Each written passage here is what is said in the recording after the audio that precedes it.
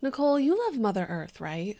I obviously love Mother Earth. So obviously you would do anything to help cut down on plastic pollution, especially ocean plastic pollution. Oh, 100%. Well, if you are still using a plastic toothbrush, you're contributing to the shocking statistic that over 1 billion plastic-based toothbrushes are thrown away every single year in the United States alone. That's absolutely true. It accounts for 50 million pounds of waste added to landfills, which is why I switched to Junie Essentials bamboo toothbrushes. Yes, dude. Made by dentists, designed by engineers, Junie Essential bamboo toothbrushes are not only sustainable, but also quality and extremely ergonomic. They use heat pressing technology for a super smooth finished handle. That means no splintering. So, obviously, you already know that you can order the eco-friendly and aesthetically pleasing Junie Essentials bamboo toothbrushes at junieessentials.com. Junie is a toothbrush made for you and the earth, because making a change for you and the earth doesn't have to be so difficult. Quite unusual.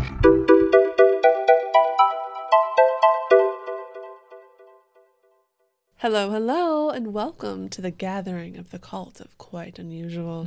We are your supreme leaders. I am Mother Noel. And I am Mother Nicole. All right, just kidding. But how fucking sick would that be, dude?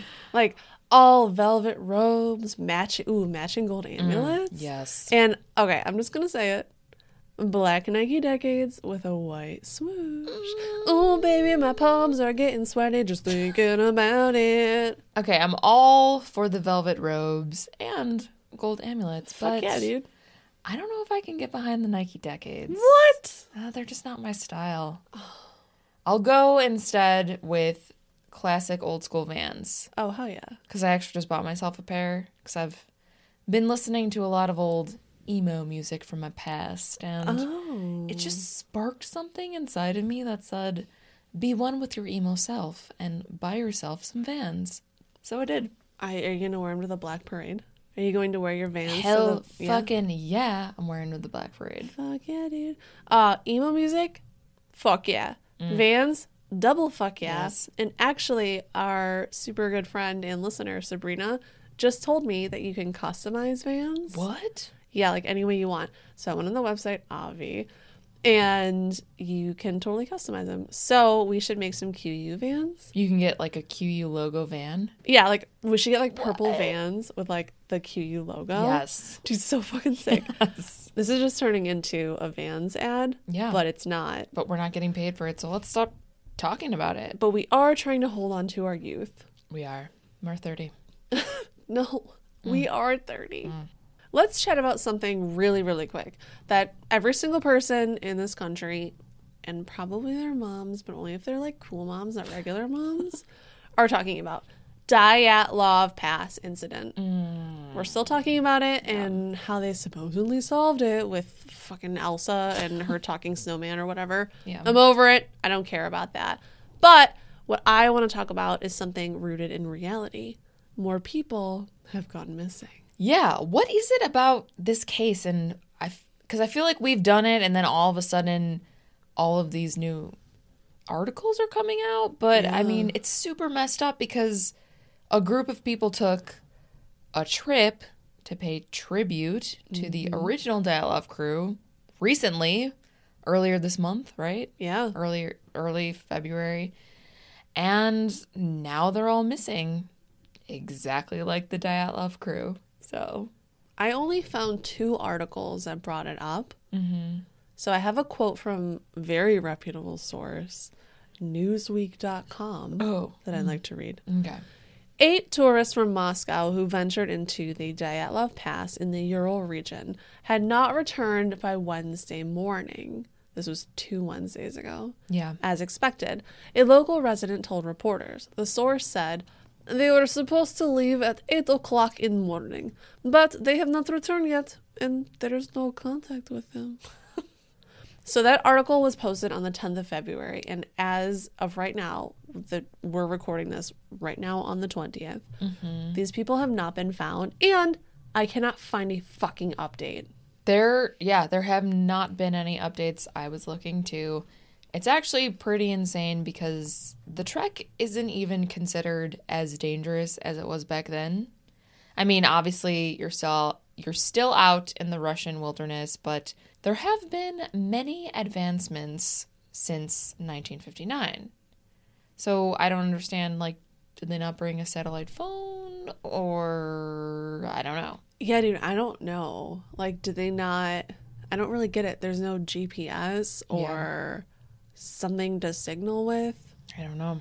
I've never been trekking in the Russian wilderness, so I can't really be a very good source for this. I don't know. We'll keep you updated, beautiful listeners. Yeah. If we have more information, but I'm just gonna fucking say this right now. Okay. Just putting this out there because we put Dyatlov into the ethos. We did. And she fucking came back to us. We did. For sure, right? It's what it seems like, right? It absolutely does. Yeah. So these people are missing. Hopefully they'll come back. But I'm just going to guess that we're never going to get an update because something strange is afoot at the Circle Kremlin. Nice. Thank you. Solid quote. Thank you so much. Solid quote. All right. Enough Dyatlov. I'm over it. We're done. Unless we get an update, we're not bringing it up again. Yeah. But today, we are going to embark on part 2 of the Jonestown series. Yes. 2 Jones, 2 towns. Jones hard with a vengeance? Are we doing this? We're doing it. Jonestown 2, Electric Cultaroo. Live free or Jones hard? A good day to Jonestown? I don't have any more. It's okay, I'll stop. I mean, I think I've already gone through all of the Die Hard references I can. You definitely won. But never ever stop, never stopping. I can't wait to see what you come up with for part 3. Oh, shit. But I feel like we should just name it Jonestown 3 Tokyo Drift. Jonestown Drift. We have to. It's the best sequel. Commit, right? Yeah, that's what it's got to be. Let's do a little recap before we get into a part 2. Last episode, we talked about sweet little baby Jimba Jones and his weirdo parents. Yep. He was raised in a small town in Indiana, so Midwest represent. Yep. He was obsessed with church, but not because he was super into God. He just wanted respect and to have control like the preachers did. Well, yeah. I mean, the costumes. Yeah, he loved Hitler. Not a Nazi, but he loved the style and the pageantry. Duh. He's very big into pushing puppies down trapdoors. Again with the puppy. I'm sorry. You just had to bring it up again, didn't you? Yeah. I'm not going to say it. You should not say it, though. Well, never stop, never stopping is my new quote for the day. He was also very, very controlling as a child, and he was very obsessed with death and funerals. Remember we talked about how he used to make kids lay down in coffins? Yeah. And then also attend weird roadkill funerals at school recess? Yeah, so good. Not great. Not great. No. He definitely won Indiana's #1 Spider Monkey Salesman Award for the year. Actually, hold on, let me check here. Oh, yeah, 2 years in a row. Right. It was 1956 and 57. Yeah, unbeaten. Unbeatable. He manipulated a very, very nice God-fearing woman into marrying him, and then he told her that she was an idiot for believing in God. Loved socialism, surprisingly did a lot of help for underprivileged communities, was very supportive, did a lot of good somehow. Yeah. Also the worst person. Worst guy. I don't get it. I don't either. He started the coolest church ever, Community Unity. Gotta rhyme. Unity Community? I don't even remember anymore. Either or. It doesn't matter. It's Doesn't the same. It's the same thing. Yeah. Yeah. Church de Worst is what it was called. And he started this in a predominantly black community, which was sort of a pillar of goodness there for a long time. And then shit got culty. He instituted religious communalism, so all of his followers had to just kind of give him all of their shit.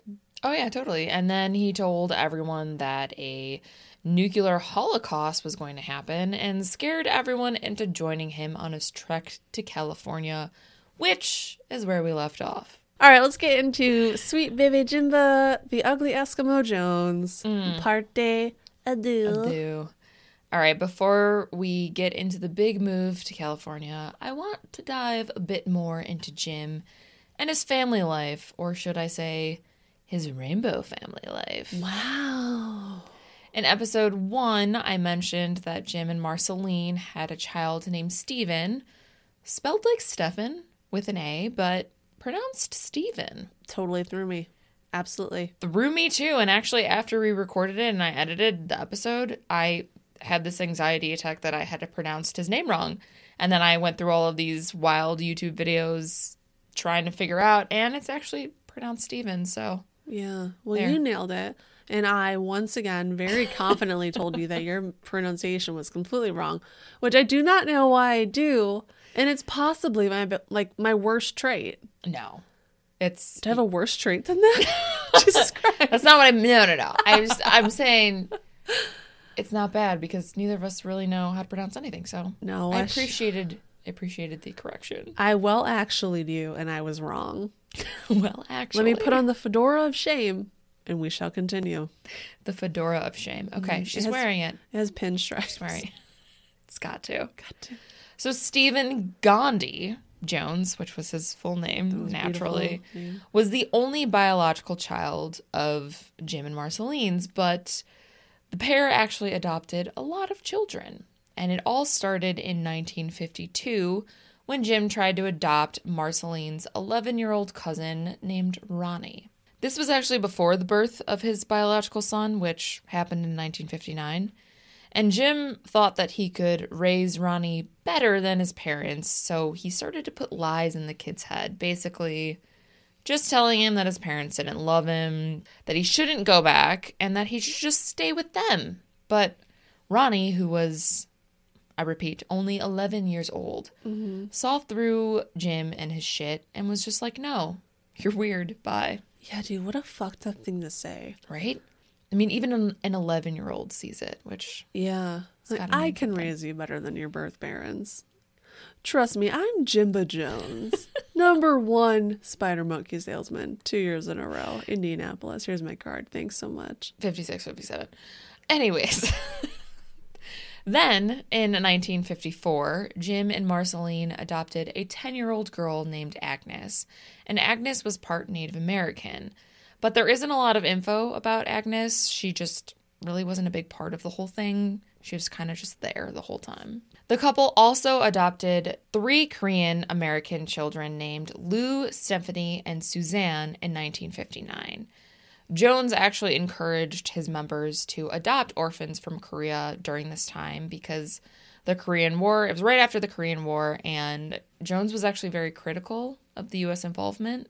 Yeah. So he was all for adopting orphans from Korea because of that. This is giving me very big Brad Pitt, Angelina Jolie vibes. I think adoption is amazing. I do. Yeah. It's a gift, and if you have the opportunity, I'm more than supportive. 100%. But he called it the Rainbow Family. Yeah, almost as if he was like trying to prove something. He's like trying to collect like one. It's like they're not fucking Pokemon, dude. They're children. Yes. Okay? You don't gotta catch them all. Nope. It's just, I don't know. Yeah, It bothers me. kind of felt like he was overcompensating. It's like he's doing, again, a good thing, Yeah. but for a fucked up reason. To make it seem like he's a good person. Oh, wow. I forgot about that. Exactly. Sociopath. Then, in 1961, Jim and Marceline became the very first white couple to adopt a black child, and they named him Jim Jones Jr. Got to.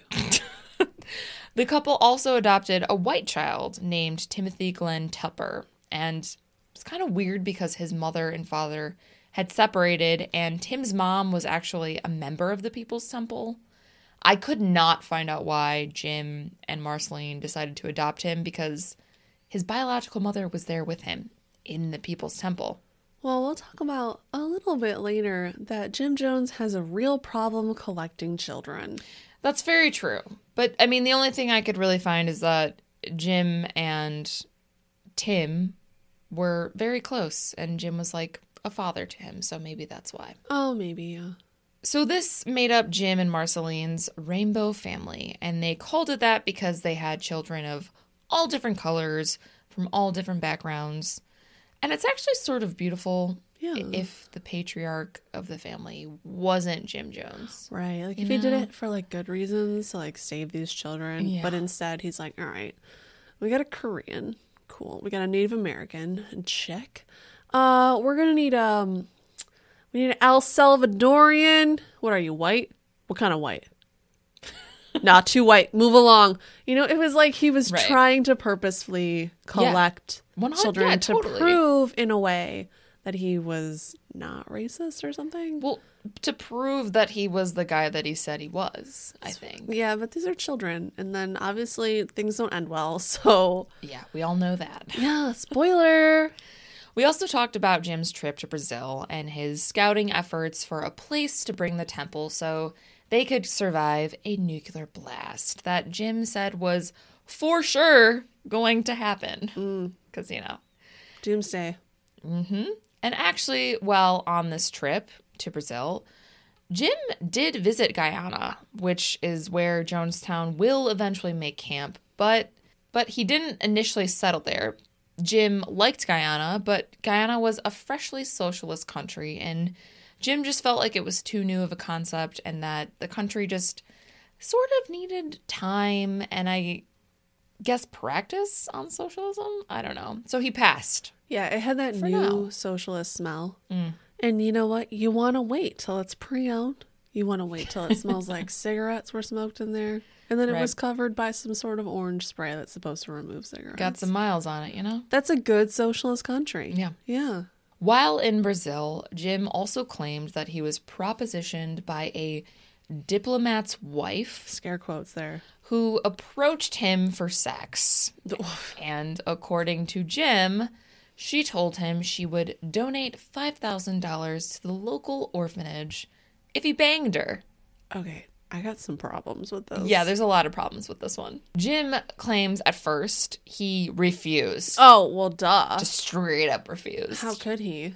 But then, for the good of humanity and for the orphans, or I guess whatever, Jim put on his big boy panties and he banged this woman for the orphanage. Yeah, when he orgasmed, he yelled, "This one's for the orphans!"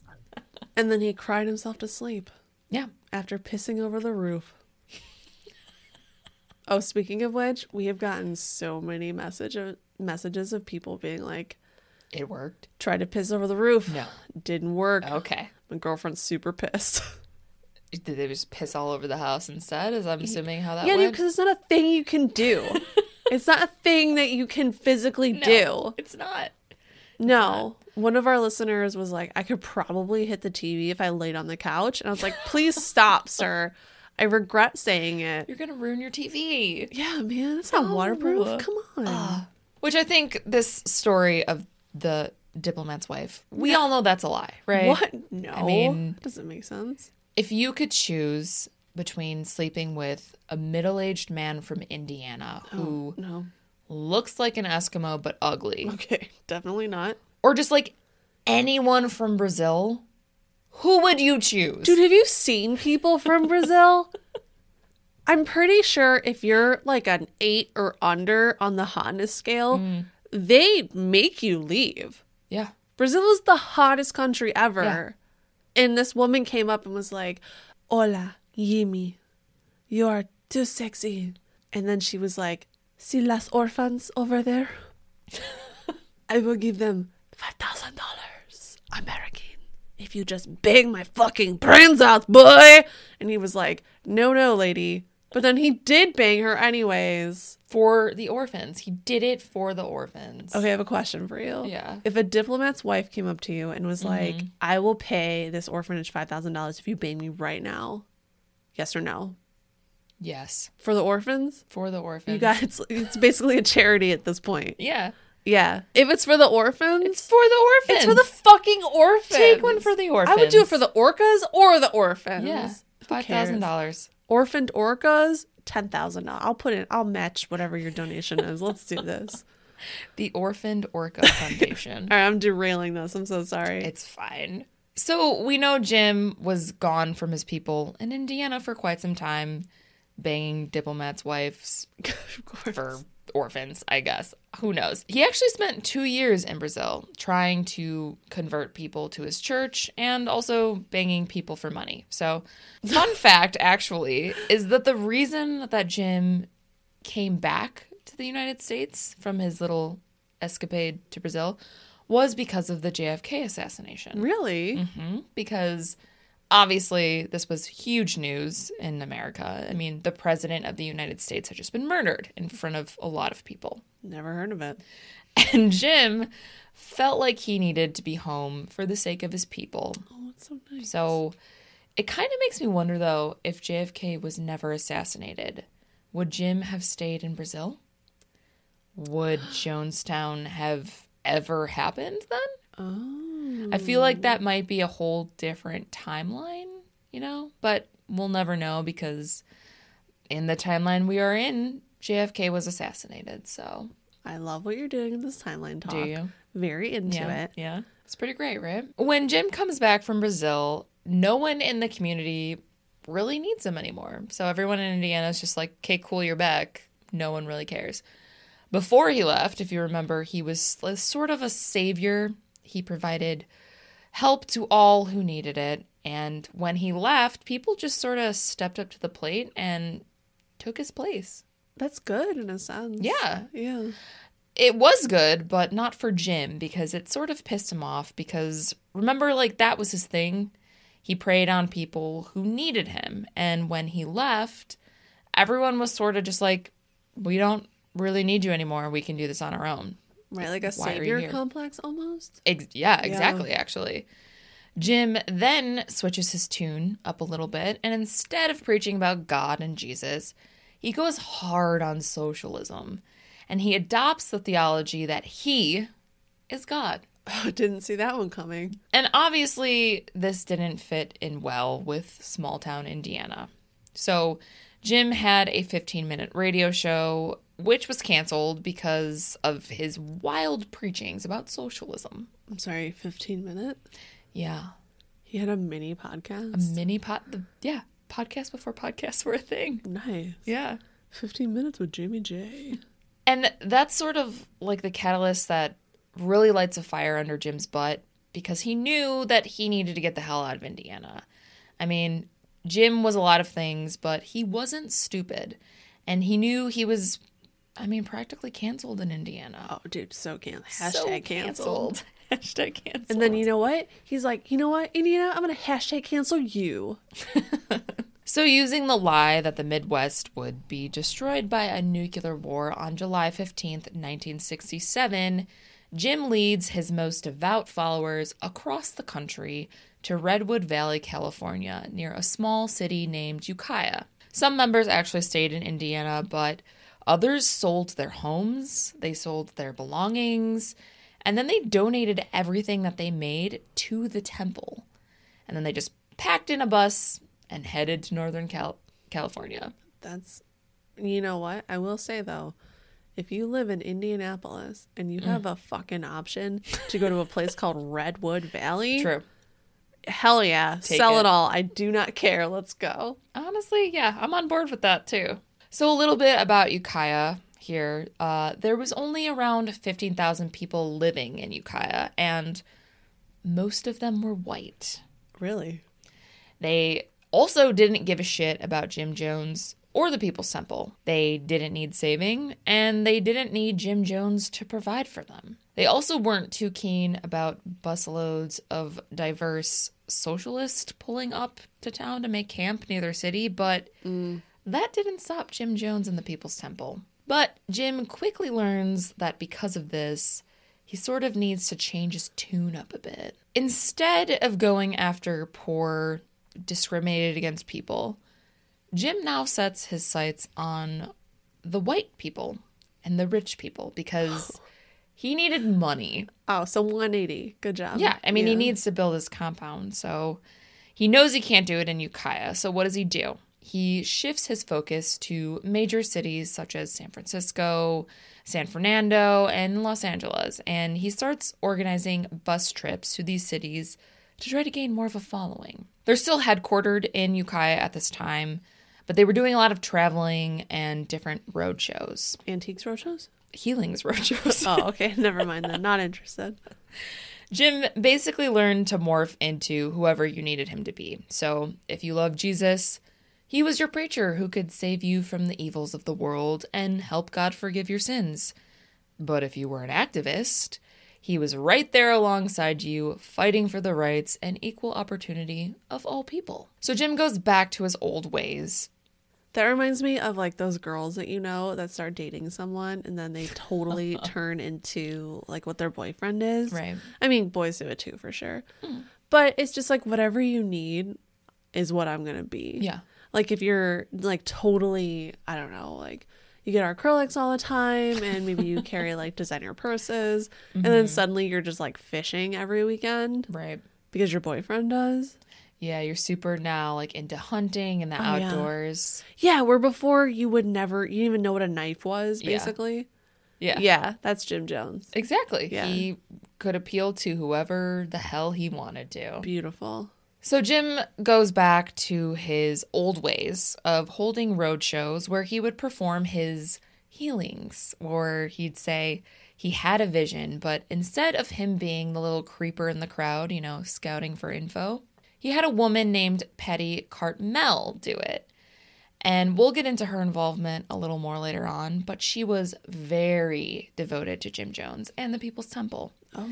And she would sleuth through the crowds for information and was even one time arrested for going through the garbage of prospective members, like their garbage. That's amazing, actually. She was trying to find any information she could pass along to Jim so, you know, he could use it to convince these people that he had these special powers. Honestly, I'm very impressed with Patty right now. Yeah. Everyone needs a Patty in their life. Everyone needs a Patty. She's going through people's garbage for info.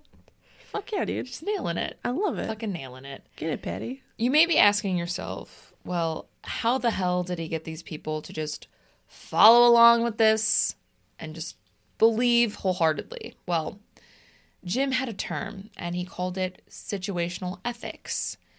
So he said that this was for the betterment of the People's Temple, and that doing things like going through people's garbages to find information so they could later lie about it, or waiting in crowds to try to hear information so they could later lie about it.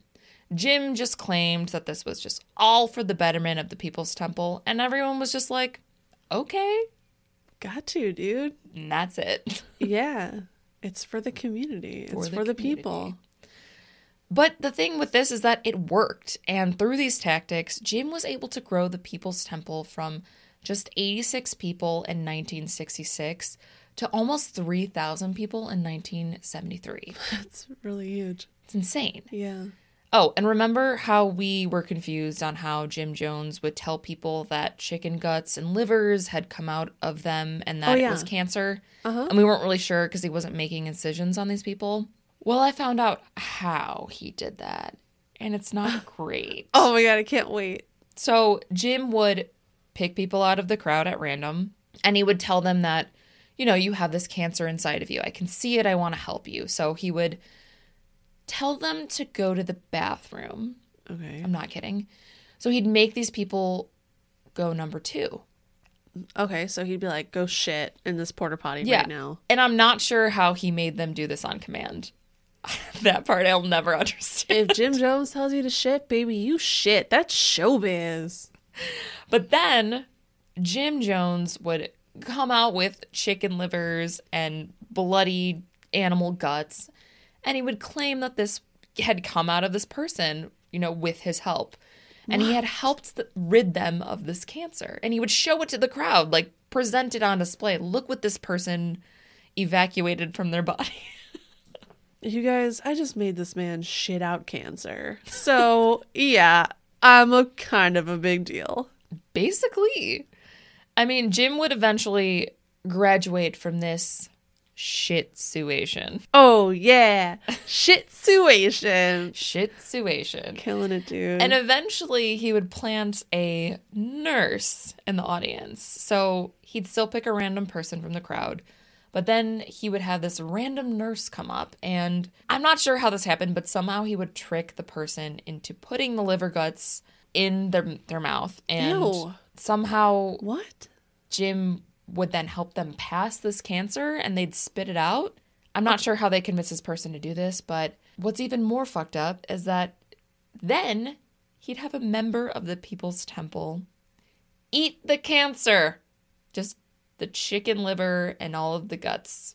I'm sorry. Take one for the team. I'm throwing up right now. Mm-hmm. So let me get this straight. Just real recap. Just like 1 second. Yeah, recap it. All right. So he's looking out in the crowd. He spots you. Yeah. He's like, give me a name. Sandra. Sandra. Sandra, I see that you're going to be Sandra. Yes. Sandra, I see that you have cancer inside of you. I do. Yeah, I'm Jim motherfucking Jones, baby. Yeah. Come up here on stage and I will read this cancer from you. All right. Is there a nurse? Is there a nurse in the crowd? Oh, I believe I'm a nurse. Oh, come up here, honey. What's your name? My name is Samantha. Samantha and Sandra? Sure. Fucking go with it. I like it. I like it. Okay. So Sandra comes up. She's got the cancer, real big scene. Yeah.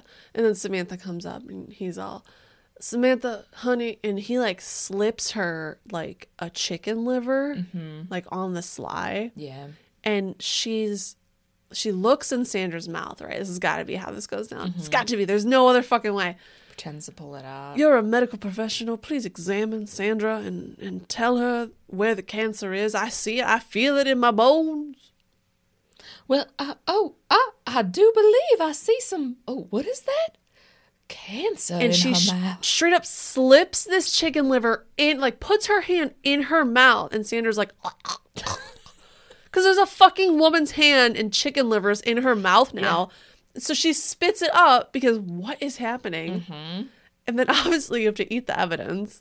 Right, you got to eat the cancer. What else do you do? That's what doctors do, right? Yes. I don't know. I do not know how this is going down. Yeah, it's fucking weird. But that seems to be the only way that it could. So thank you, Sandra and Samantha. You can have a seat. Great job. Great names, too. Thank so you. the best thing, I'm proud of you. Very clever. I mean, just... You're good at improv. I'm so good at No it. one can take that from you.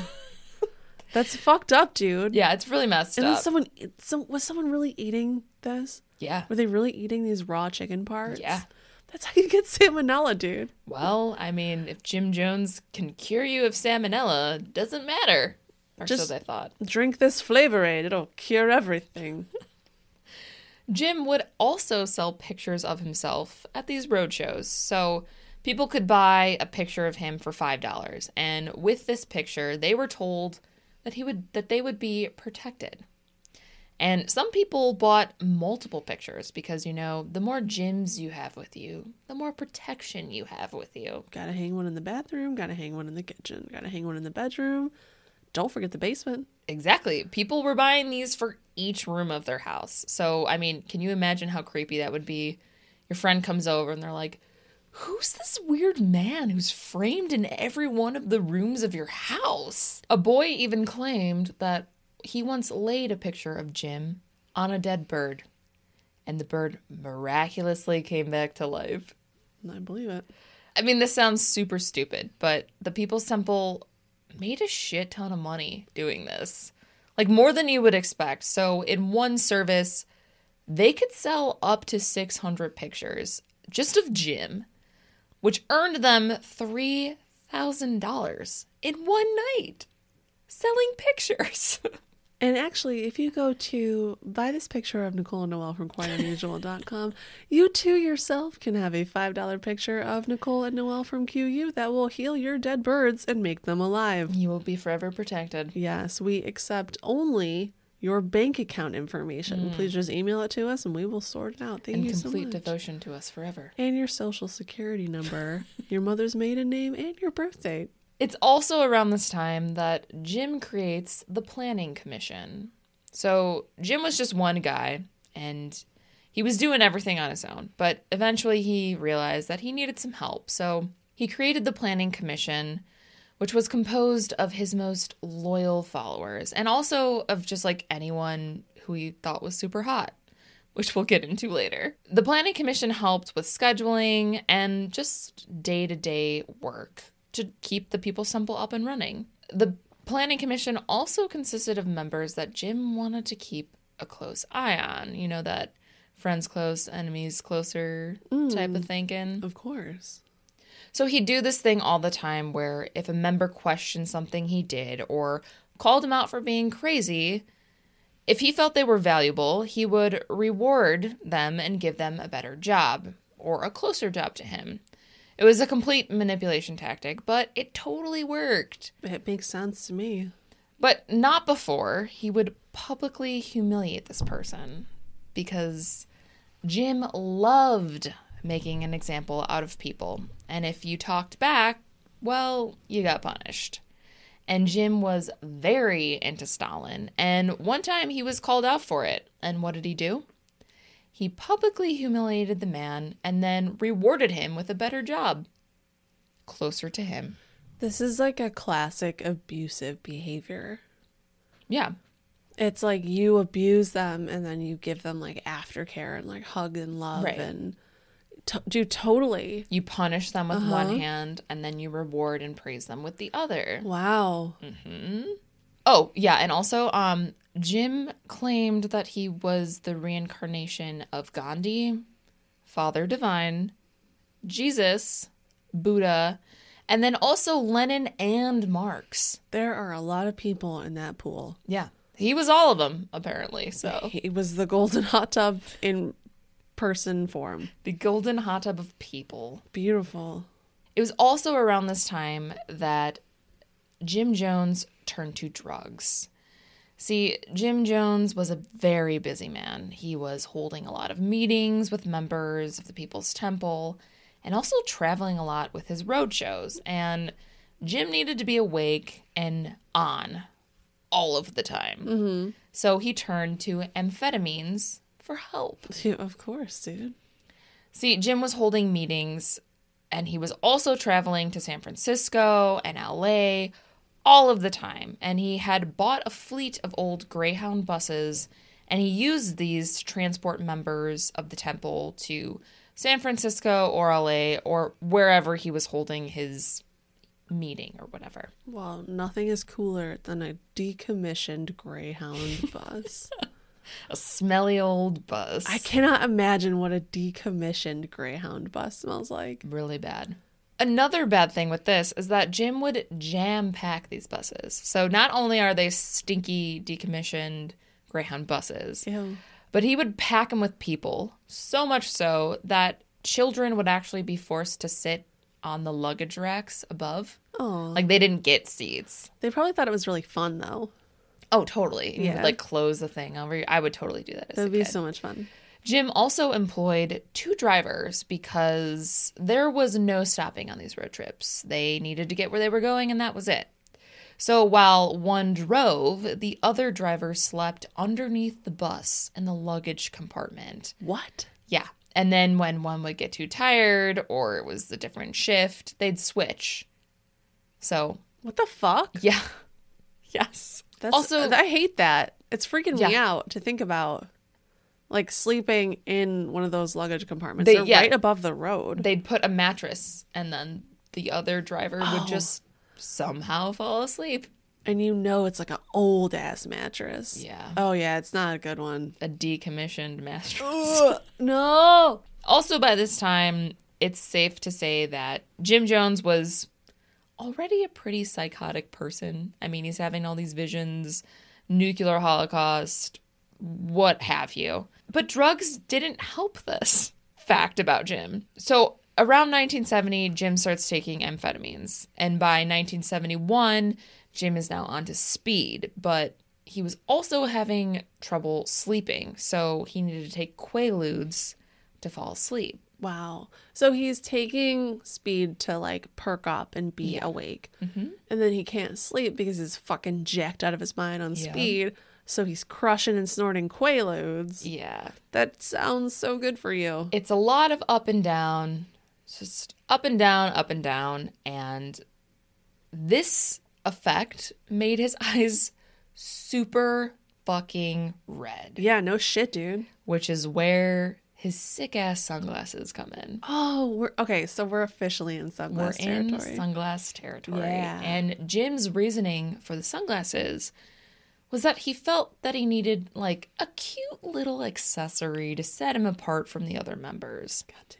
He also claimed that he now possessed a godlike energy, and that he could emit this godlike energy from his eyes and burn anyone he looked upon if he didn't have the sunglasses. So basically he's claiming he's fucking Cyclops from X-Men. I was just gonna say that! And this is why he needs sunglasses. But really it's just because his eyes are all bloodshot from drugs. So Wow.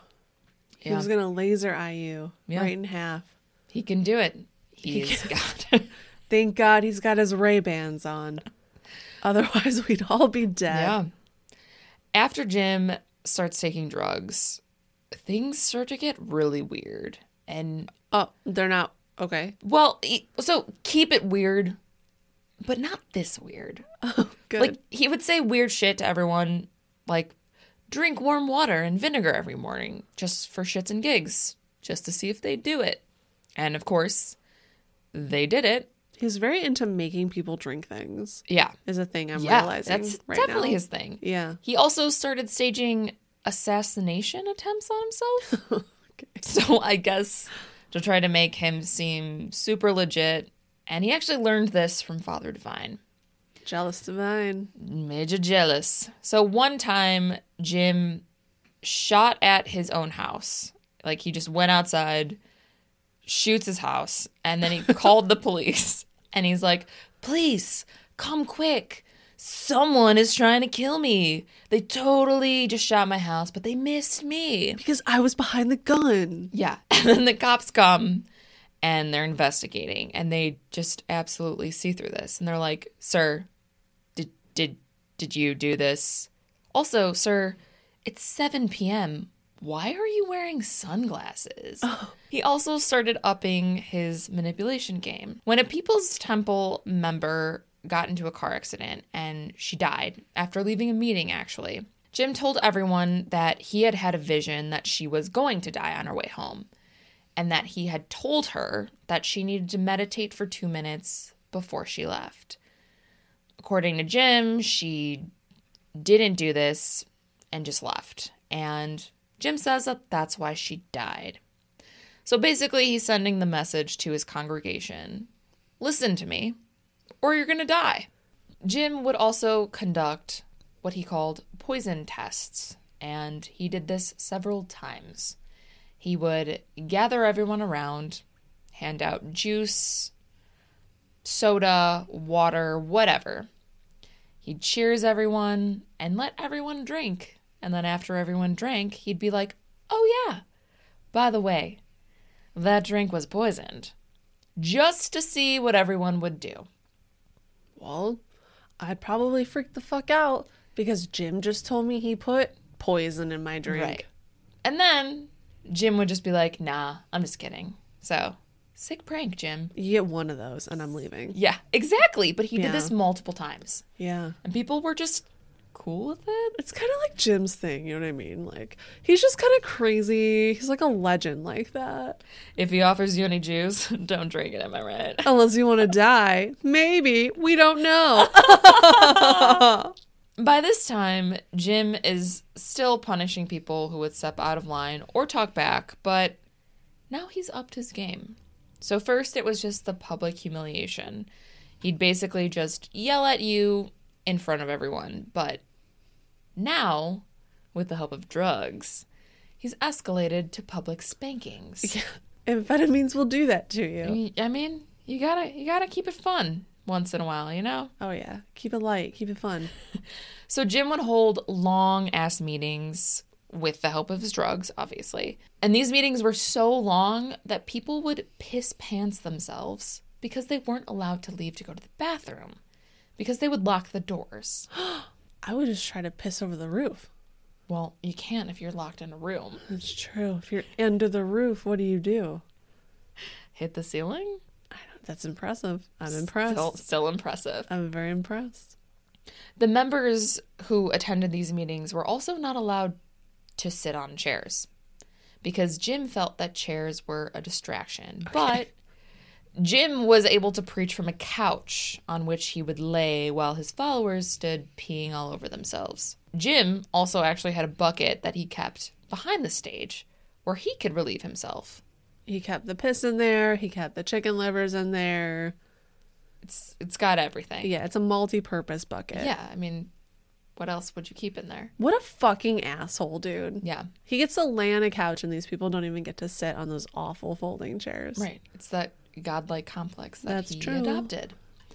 But in these meetings, people who stepped out of line, they would get spanked in front of everyone. So first Jim used a belt, but then he eventually graduated to a paddle, like in Dazed and Confused, you know? Yeah. One of my favorite movies. And Jim cleverly called this paddle the Board of Education. Oh, good one. Good one, Jim. Yeah. First, spankings were pretty tame, just like a lick here and there. But then eventually, they got so severe that members would need to seek medical attention after a spanking because whoever was doing them got a little out of hand. Damn. Sort of like Ben Affleck's character in Dazed and Confused. No. We call him Ben Sadfleck now. Sadfleck. Sadfleck. Ben Sadfleck carrying things. That's my fucking life It's the right best there. meme ever. Oh. If you think that's bad, it gets worse. So Jim then decided that spanking wasn't enough. Of course. So he decided he was going to start his own little fight club. What? And would force people to fight in boxing matches. He was like pinning members against each other because he loved snitch bitches. And members loved coming to Jonesy with all their gossip about who was being too bourgeois. This is something Jim used to punish people. Being too bourgeois meant that you were too materialistic. So let's say if Patty Cartmel heard you being too bourgeois, into the boxing ring you went. They would set you up in a ring with someone twice your size, almost guaranteed to kick your ass, just to show you a lesson. So think that one scene in Fight Club where Edward Norton beats the shit out of Jared Leto. I'd love to beat the shit out of Jared Leto. Just wants to destroy something beautiful. I mean, who doesn't?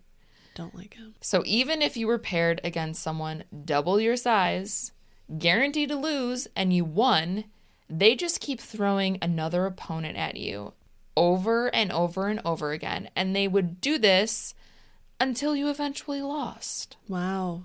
So they're setting you up to just get your ass beat.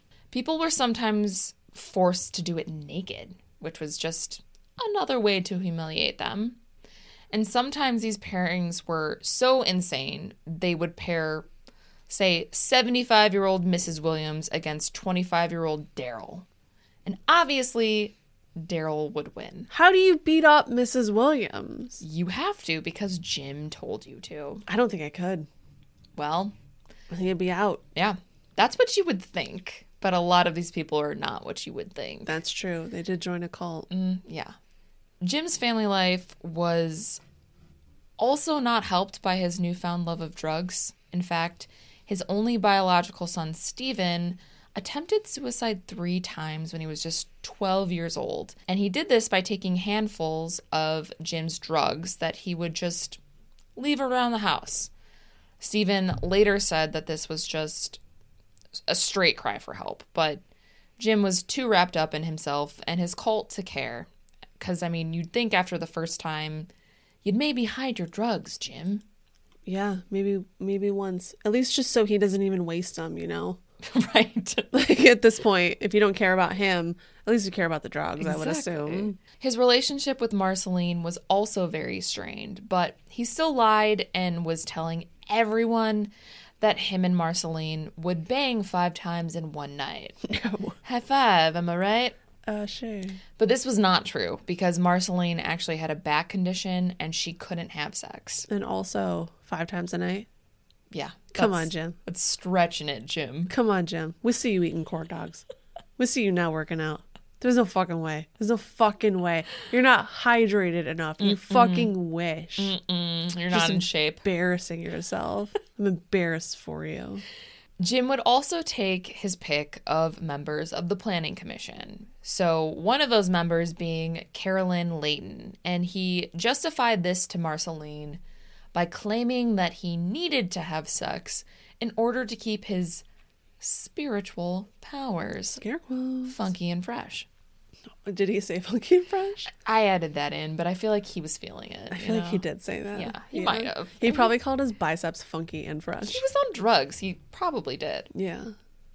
He also told his kids this. So not only is he telling Marceline that he's going to sleep with other women, but he's telling his kids, hey, I'm going to sleep with another woman who isn't your mom. Here's Steven. We spelled your name wrong, but I gotta say something to you. Can you pass the jar of Quaaludes. Yeah, take a handful. I don't care. Do what you want. Okay, great. Well, you know your mom? She's a bitch. I'm gonna sleep with somebody else. So, who are you? Oh, wait, you're Jim. You're me, Jim Jones Jr. Where's the one that we spelled wrong? That's a direct quote, actually. Yeah, it's from the Jim Jones Diaries, It's actually. from Road to Jonestown. The Untold. Mm-hmm. But in order to keep Carolyn's husband happy, Jim then plucked a little hottie from his congregation and just gave her to Carolyn's husband as his new wife. I hope Carolyn's husband was cute. I didn't find any research on that, but who knows? I'm gonna just guess no. Probably not. Not great. Jim later raped this woman, who was named Debbie Layton, in the back of one of his buses. And while he did this, he told her that he was doing it for her. Jim was a sex addict, and he had relations with not only women, but also men. He claimed everyone in the world was a homosexual, except for him. You're the one fucking dudes, Jim. Right. Just chill out for 1 minute. Yeah, don't pass judgment on people, okay? Yeah. I think you need to take a seat. Sit down in that bus, buddy, for 1 second. Jim said that he was the only heterosexual person on the planet, and he said that anyone who claimed differently was just compensating. Oh, well, just gonna put this out there. Mm-hmm. Maybe he was compensating. Oh, would you look at that? That's a thought. It was just Steven, what's your name? You, pass me the ones that make me happy. Yep, okay. I'm straight. Yeah, there's a dick in my hand. It's not mine. I'm fucking straight. Okay?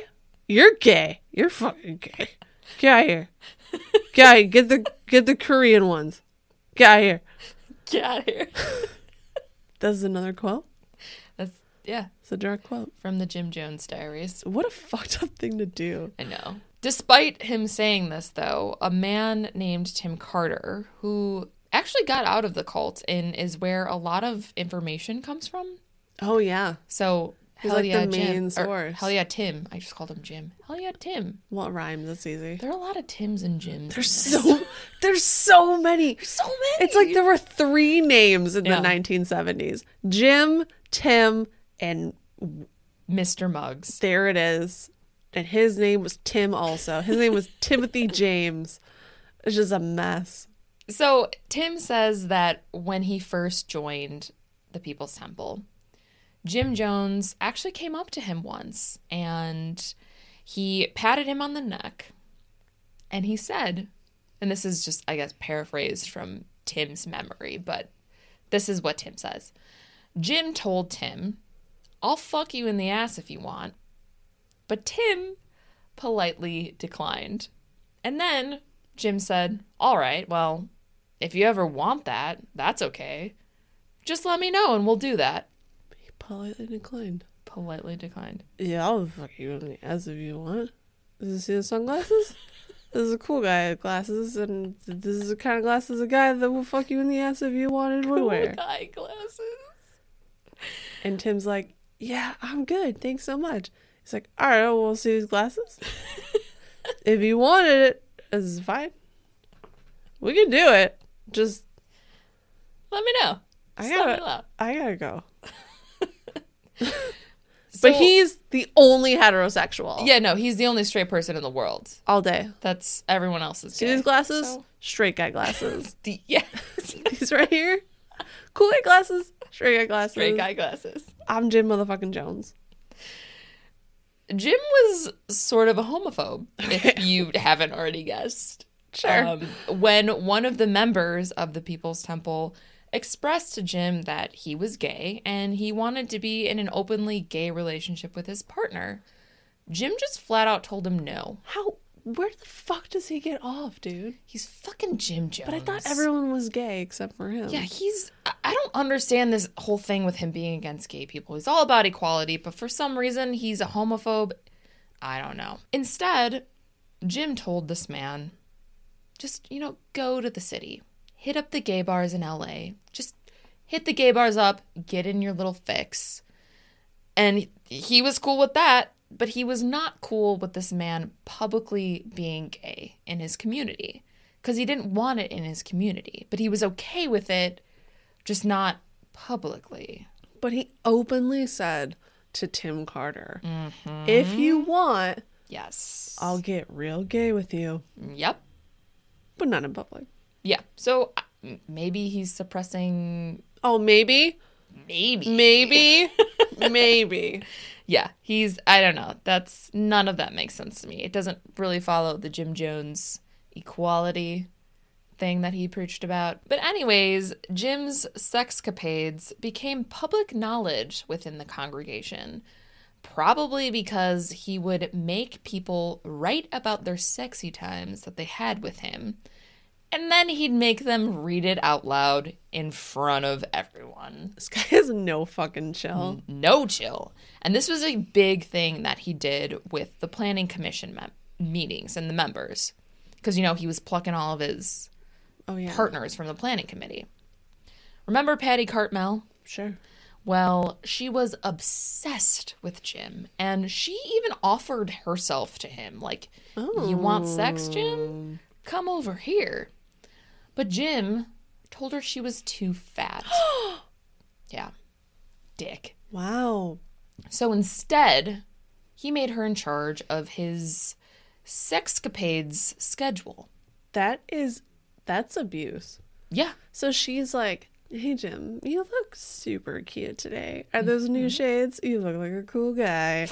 And he's like, Patty, you're just very fat. Okay? You're fat and you want to have sex with me, but instead you get to schedule all the other ladies that I want to have sex with. And just fat. So make her feel important, but then, Yeah, I guess he's kind of doing that thing also where he's taking a person that he doesn't want, like he doesn't want their opinion, he doesn't like what they're doing, and he puts them in a position of power. Yeah, because he wants to keep him. She's loyal, and he needs her assistance, he needs her loyalty, but he doesn't want to fuck her. Do you think that's purposeful? Do you Yes. think it's Yes. purposeful, or do you think that he was born with this innate ability to manipulate? Or do you think he thinks to himself, how do I keep Patty around? I think he learned how to manipulate people. And then it's just Throughout second his life. nature and he does it automatically? Yeah. Yeah. Yikes. Like pushing a puppy down a trapdoor. Why? It's just Why? second nature to him. God damn you. Second fucking nature. God, fuck, I'm quitting this podcast. Bye. No, please. So Jim would tell the people that he was having sex with that they were supporting the People's Temple and that they were aiding in the ultimate goal of the community. And he also claimed that if you had sex with him, you would gain confidence. Oh. Because nothing says confidence like fucking an ugly Eskimo. Oh, no. So little Jimba, the ugly Eskimo, has grown up into, wait for it, don't be surprised, an even uglier, manipulative adult. So cute. Yeah, not cute at all. It got to the point where old members would start warning newcomers of Jim's sex addiction. Jim also didn't believe in condoms. So surprised. So he impregnated a lot of women Yeah. who naturally wanted to keep their babies because they had thought that they were impregnated by God. Oh, yeah, dude.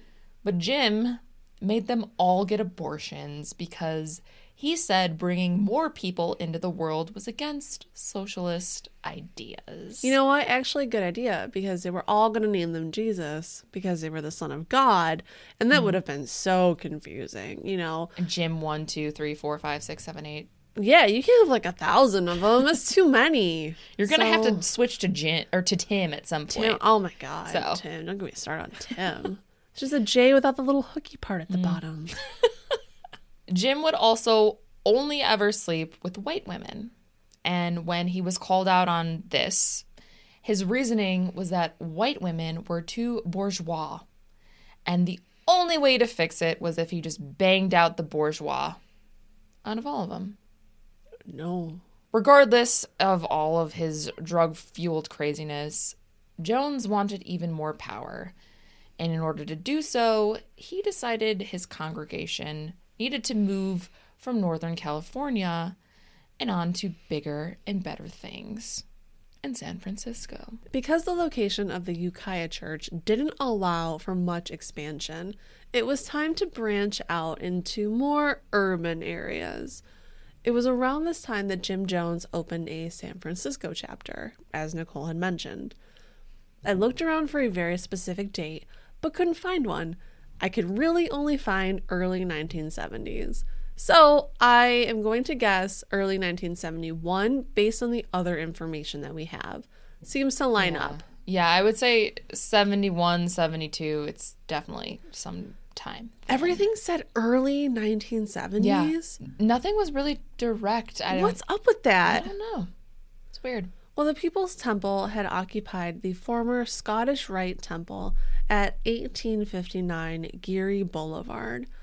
They also opened a branch in LA the following year, which seems like the one that Jim Jones thought would be more popular because, like, duh, LA, right? But turns out it wasn't. Sweet little baby Jimba, which I am never going to stop calling him, held recruiting drives at other churches in disguise as a guest speaker.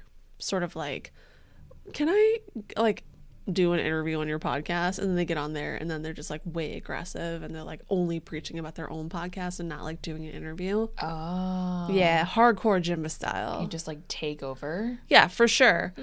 This did help membership increase from just a few hundred in the area to, there was a registered membership of 3,000. So technically that's all they considered.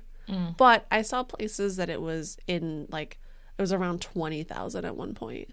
Yeah, because I think they kept they were serious about who they let in. Right. So there were a lot of people that kind of like followed along and like came along to their events, but they only let in the people who were really dedicated. Yeah, so they only registered 3,000 people in the mid-1970s, by the mid-1970s. Jim Jones shifted the headquarters, or as he called it, the mother church, from Ukiah to San Francisco. He even managed to convince many of the Los Angeles members to move north in order to stay with the temple.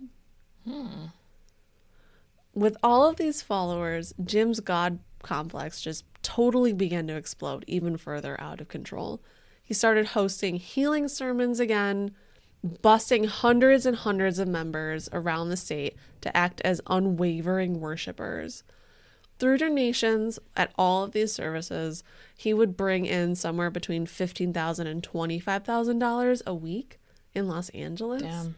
And around $8,000 to $12,000 in San Francisco. It's all that sweet, sweet picture money. Yeah, dude. $5 a pop, you got to do it. Yeah. I mean, what, are you not going to have a picture of Jim Jones in the same place that you shit? I wonder if there are people who still have that picture that they bought, Oh, yeah. selling it on eBay for like thousands of dollars. How many do you think went to Goodwill? A lot. So many. Ooh, can you imagine finding that at Goodwill? And people are just like, well, I'll It's a just dream. take this picture out of this frame and use the frame. Yeah. Yeah. But it's an original OG Jim Jones protector picture. So they're raking in the cash right now. It's not Spider Monkey selling chump change here. This is real money, like hundreds of thousands of dollars a year. Yeah. The media caught wind of this because, duh, And they were very suspicious because, duh. In 1972, the San Francisco Examiner and the Indianapolis Star ran the first 4 parts of a 7-part story on the People's Temple. This was the first public expose on the temple, and it covered the church events, Jim Jones's claims of healing, the insane rituals of throwing a Bible across the room. I love this. So he throws a Bible across the room, right? Yeah. And then he goes and he gets the Bible, and then he throws it again across the room. And then he runs over and he jumps on it, like up and down, like Three Stooges style, like a total bit here. And then a band starts playing. What was the point of his Bible throwing? Drama? Oh, okay, yeah, he was into the performance aspect of everything, so that makes sense. Yeah, supposedly he would shout, "This black book has held down you people for 2,000 years! It has no power!" And then he would straight up tap dance all over a Bible. Oh, some time steps? You got to. Nailed it. Got to. Kickball changing on it, you know what I mean? He called the Bible a book written by man, making a point to prove that it was very condescending towards anyone but white men, and also that it contradicts itself numerous times. Which Yeah. I'll give him. It's just a fucking Yeah. book written by a person. No one even knows who wrote it either, so No, it's all it it's could all be a story for all we know. yeah. A fiction story. So just jump on your Bible, I guess is what we're saying right now. Jim Jones it. Kickball change all over it. Yeah, Jim Jones it, but not the cyanide kind of Jim Yeah. Jonesing. Just the kickball change, Jim Just Jones. yeah, there's 2. There's Jim Jonesing and then there's Jim Jonesing. Yeah. We want you to Jim Jones, not Jim Jones. yes, absolutely. For sure. Jim Jones did not like this expose. He did not want the People's Temple to be shown in a negative light, or even anything but a glowingly positive light.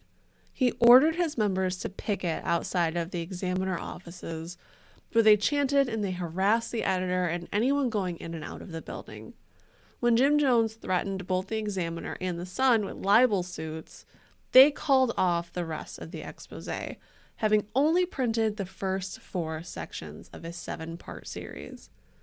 To save face, though, Jim Jones began to make sizable donations to California newspapers under the guise of, quote, supporting the First Amendment.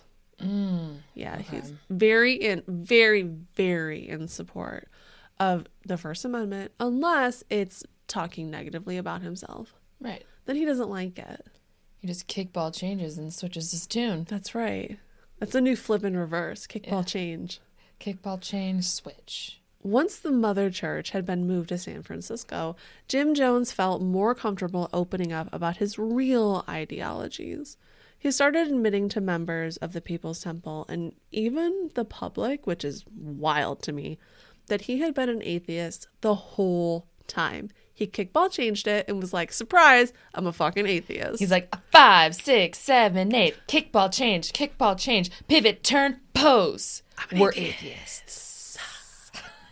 Jazz hands. He said he never ever believed in a sky god, and if you did, you're a fucking moron. Marceline would go on to be quoted in the New York Times saying, quote, Jim used religion to try to get some people out of the opiate of religion and had slammed a Bible on the table yelling, I've got to destroy this paper idol. So again, pageantry, drama, really great dance moves. This guy has got it all. Changing his tune with a kickball change. It's the only way to, honestly. I mean, he loves a good entertainer. I did read the article from the New York Times. You know, I love a contemporary article. You do. And the review that Marceline gave of Jim was weirdly very neutral. Just totally matter of fact. Like, you can tell something is wrong, but she can't say that because she's his husband. This is the New York Times. Yeah. It read almost to me like she was being held prisoner, which makes sense because she fucking was. Jim had been known to humiliate Marceline on purpose, which very in character for him. Yeah. To tell this bit of the story, we're going to reverse for like 1 second. God, you're amazing. Thank you. And I want to start a story that I will finish later. So this is going to be very fucking messy, okay? Okay.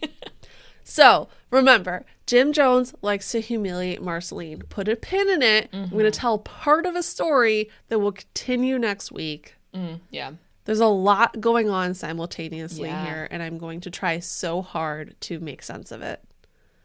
So I'm going to tell a story about a man named Tim Stone.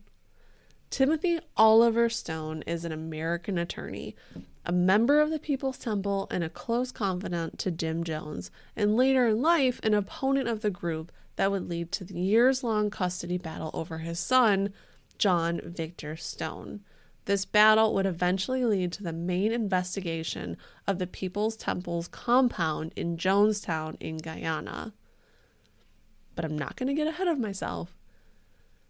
And I'm going to try to make this make sense. Okay. That's a bunch of... We're going to get into that a little bit later. There's so much here. So much. And I didn't know how to line it out right. It's hard. There's so much information that a lot of people just don't ever touch on. No. And I couldn't go chronologically, so I'm trying to go by person here. Yeah. So bear with me, people. We got it. We're with you. In 1967, Tim Stone was working at the district attorney's office when he decided that he needed to start fighting for the little guy. He specifically searched out work with the intention of helping flower children and similar hippie groups in San Francisco, while at the same time working as a staff attorney for the Legal Aid Society of the Alameda County. Tim Stone first met members of the People's Temple when it was suggested to him that he ask the group for help to renovate the Mendocino County legal aid offices. When 24 members of the temple showed up to work the following Sunday, Tim's interest was piqued. The members talked nothing but good about the temple, and Tim began sending people to the People's Temple in San Francisco branch for drug and marriage counseling. This is where Tim would meet Jim. And they were instantly impressed with each other, being like, wow, our names rhyme. You're Jim, I'm Tim. And Jim's all, oh, that's crazy, man. So we have so much in common. Were you also, your name's Tim? Was it Tim? It's just like a J without like the hook part at the bottom? Okay, great. Were you also neglected by a card-playing father that was, you were raised by a church-going old lady, and then she would make it so that you knew how to use religion as a weapon? And Tim was like, wait, what the fuck is going on right now? And then Jim's like, wait, so you didn't love Hitler as a child? But your name is Tim. And Tim's like, yeah, it is. And Jim's like, fuck yeah. And they high-fived and they moved on because all of that was really weird. Yeah. Tim was actually very, very impressed with sweet little Jimba.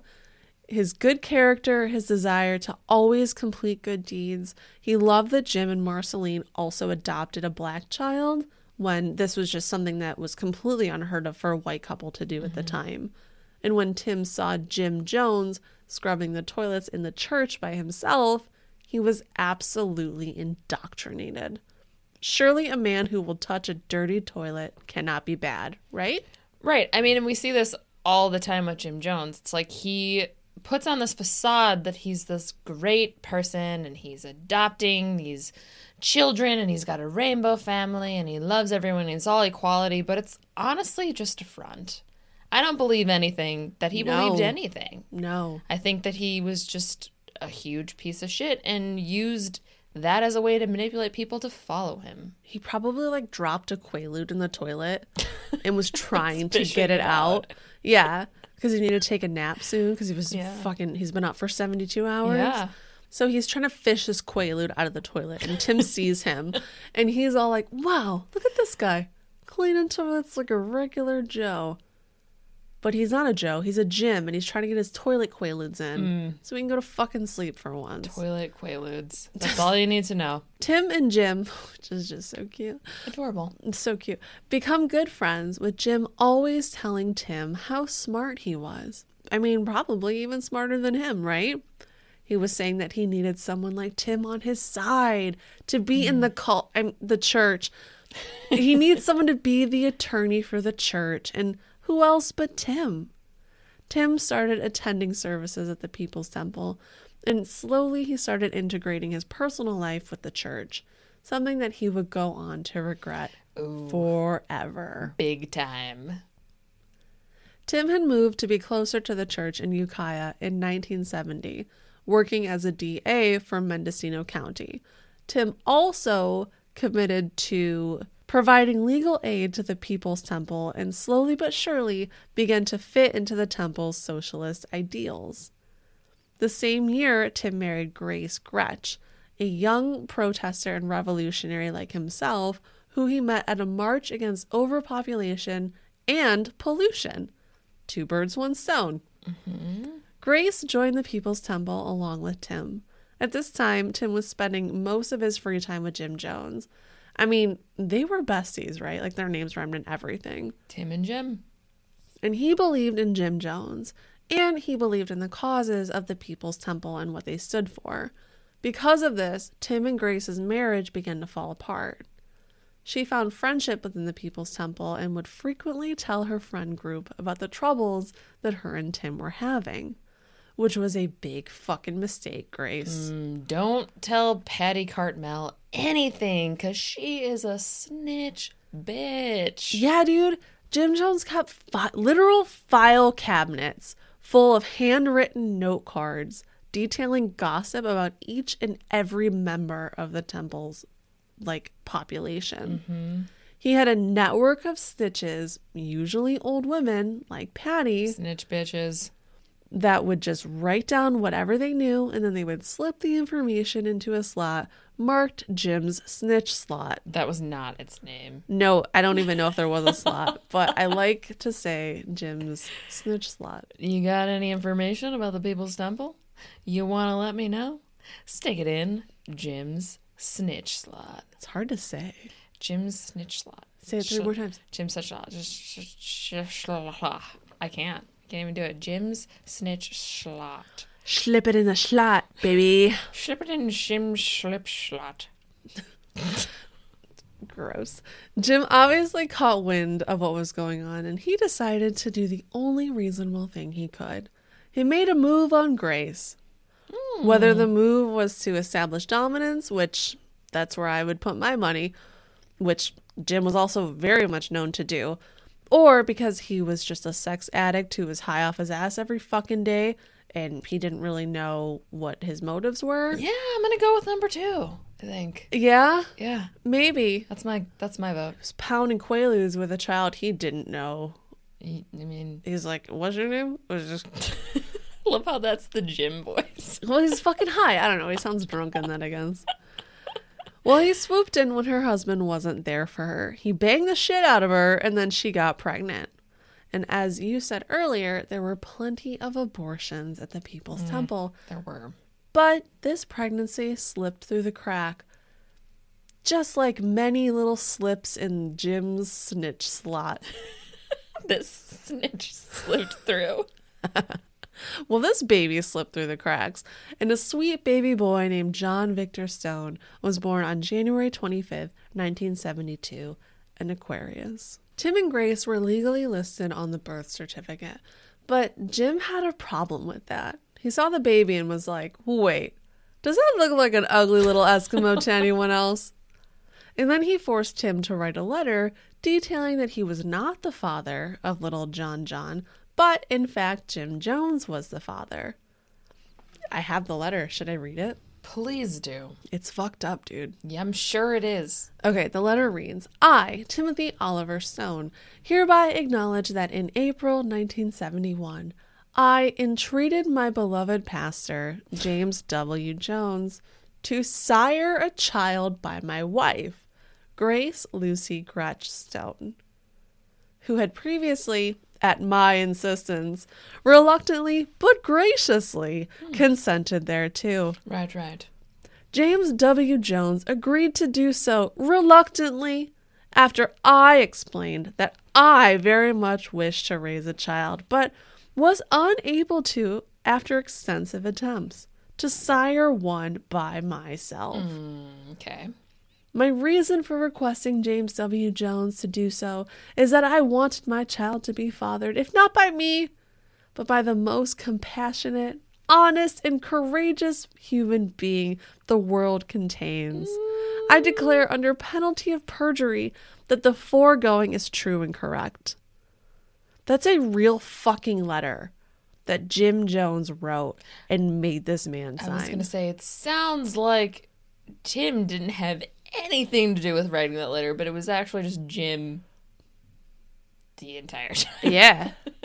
I'm surprised he doesn't have in there, like, the tallest, most handsome, beautifully sunglassed man in the whole world. Did I mention he's got a huge dick and he makes love to women 5 times, if not more, a night? So, I mean. Easily.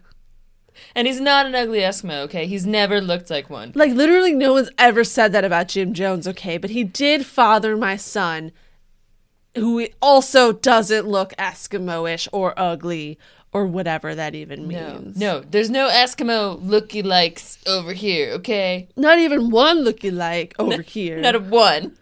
So, whatever. Sincerely, Tim Stone. Love Tim. So that's what... I can't believe it didn't say that part, honestly. You left that part out. I did. I'm sorry. I was paraphrasing here. We'll have more on Tim later, probably next episode, because this is already getting kind of long. But for now, we're going to get back to Marceline. Jim Jones made Marceline sign that letter as a witness. Yeah. He wanted to humiliate her and let her know that he was in charge. And he was just fucking all these women and getting them pregnant and doing what he wanted, and that he didn't look like an Eskimo. Obviously, did you read the fucking letter? And that Marceline just had to be okay with it. She absolutely did. But she was so fucking done. Yeah. She had met a nice man, a psychiatrist. I could not find his name anywhere. And she wanted out. She told Jim that she was leaving and she was taking her 5 children with her. Jim called an emergency family meeting, and he spent the entire time berating Marceline in front of their children. He tried to intimidate her by telling her that he would send his, quote, Avengers of Death? Okay.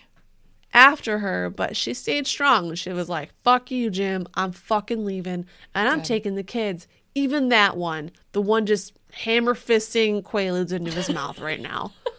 Hammer fisting. It was only when Jim told Marceline in private that he would kill her in front of their children to set an example, and had his terrifying private army of goons stand watch over her at all times, that she gave up and decided to stay with the People's Temple and live out her life of misery. Right. Because, I mean, at this point, she knows that he would totally 100% do that. Yeah. Like, that's not a threat. That's, I will do this if you leave me. And she knows he has the capability to do it. So, yeah, he had this weird private army that he kind of accumulated slowly. He would go to like Alcoholics Anonymous or like drug, like Addict Anonymous, like meetings, and he would recruit people who needed him. Exactly. And then he would indoctrinate them, and they'd be part of the temple, giving up their little step system that relied on the sky god and replacing it with Jim. Right. And then he would give them a lot of guns, and then he would say, protect me. And their thought was that Jim had saved them. They owe Jim their life. And they would give their life for Jim. So it's pretty scary, honestly. Yeah. Well, the children were mostly fine with staying. Honestly, they did not care, aside from Stephen, who, as we mentioned, tried to kill himself by overdosing on Quaaludes 3 times at the age of 12 without success. Yeah. Otherwise, the other ones truly did not give a shit. The children mostly spent time having actual fun, just getting the run of the church, the whole compound situations. They never wanted for anything, and they even had their own special pet. Yes. Mr. Timothy James Muggs. His name was not Timothy James, was it? Tim Jim. Was it Tim Jim? No, it wasn't. I don't think he had a first It was name. just Mr. Muggs, right? Yeah, Mr. Muggs with 2 G's. I love Mr. Muggs. Mr. Muggs was a chimpanzee that Jim Jones claimed he had rescued from an animal testing lab. When in fact, he bought the monkey from a pet store. Yeah, no shit. Yeah, when the family was living in Ukiah. So Mr. Muggs lived with the family. this is a pretty big point here, shit wherever the fuck he wanted. No. Because he was diaper trained, but Jim Jones refused to put a diaper on him. Why? Not a clue. He wreaked havoc all over the place. What is the point of that? I don't know. Doesn't make any sense. I truly don't know. Mr. Muggs lived in a cage that had a small building connected to it where he could go inside to stay warm. The cage was outside. And Mr. Muggs' cage placement was very strategic. He was kept as sort of a security alarm so that Jim Jones would know if anyone was approaching their house. Mr. Muggs would go wild. Oh, okay. Jim was extremely cruel to Mr. Muggs, often physically beating him when he didn't behave like a human. You know, because he wasn't an ape. So I don't really get that one either. Right. Eventually, longtime temple member named Joyce Touche adopted Mr. Muggs. Mr. Muggs would eventually go to Jonestown with Joyce, being the very first to die in the mass murder, receiving a bullet to the back of the head. Which, fun fact, the only structure that was built at Jonestown by the time everyone arrived was a cage for Mr. Muggs. No. Really? Yeah. Oh. It's the only thing that they had built. Yeah. So I don't know what's going on, man. Do they love him? Whatever. He was sort of like a mascot. Yeah, he was. Yeah. They would give him like a crumpled up paper Dixie cup full of Flavor Aid. Yeah. And they would train him to shout, "I'm the Flavor Aid man," and then he would punch through walls. And that was the origin of the Kool-Aid man. Little known fact. So he started that whole thing. He did. Mr. Muggs did it. Mr. Timothy James Muggs. Oh, yeah. All of that was a lie. Once the congregation was firmly rooted in San Francisco, Jim Jones was starting to double down on his socialist ideals, saying that the government was out to get them. Jim was known to say, quote, "We live by the rule of from each according to his ability and to each according to his need." He claimed that the government was setting up internment camps for Black people all over the United States and that the IRS was investigating them for fraud, which the second part was actually true. The IRS was digging into the People's Temple to determine if they were worthy of religious tax exemption. Right. I mean, if your leader claims that he's an atheist, why does he get Well, exemption? he's also God. Oh, okay, yeah. Well, actually, I mean, a religion can be practiced freely, so who are they to say he isn't? Yeah. That's what I'm going to say at my know? cult. The cult of the captain. Captain Crunch. He is God. And you cannot tell us any different. And give it unto them. Oops, all berries. Jim Jones is also starting to get more controlling at this time. He wanted his members to start living even more communally than they already had been. He even wanted his members to start adopting the, quote, "it takes a village" mentality when it comes to raising children. He made sure to emphasize the importance of physical discipline towards those children. He was very into beating people. Yeah, I'm getting that from this. He likes it. Big beating vibes. Yeah. Jim Jones also started becoming more choosy with his new members, making sure each was vetted thoroughly and observed for a lengthy period of time before truly being let into the People's Temple. Jim made it known after the People's Temple moved to San Francisco that he was interested in politics, and he started pivoting in that direction. Remember that first it was all about God, and then it was all about socialism. And then Right. he was a socialist God. And now he thinks, why the fuck not get into politics? You know, it's the next natural step. Right. He's got all these followers because he promised them that he was super into God. And then when that didn't work, he was like, well, maybe it's more like a socialist thing. And then he decided that he was God. And then he basically just used all of that for his political agenda. Yeah, pretty much. The temple was quickly proving to be a powerful political tool, with its large voter mobilization efforts being instrumental in the election of a new mayor of San Francisco in 1975. As a result, Jones was appointed the chairman of San Francisco Housing Authority Commission because his group did so much to get this guy elected. Other politicians started taking note and supporting the People's Temple, most notably Jerry Brown, Mervyn Dallamy, I'm going to say, Willie Brown, Art Angos, and Harvey Milk. Did you see the Milk movie? I did see the Milk movie. Was it good? It was really good. Oh, I never saw it. Really? No. Who is the... Sean Penn? Sean Penn, yes. He's very, very good in that movie. And I think he actually won the Academy Award for it, if I'm not wrong. Well, I will have to watch it. You should. Harvey Milk would become a very big supporter of the People's Temple, but he never attended any meetings. Really? Yes.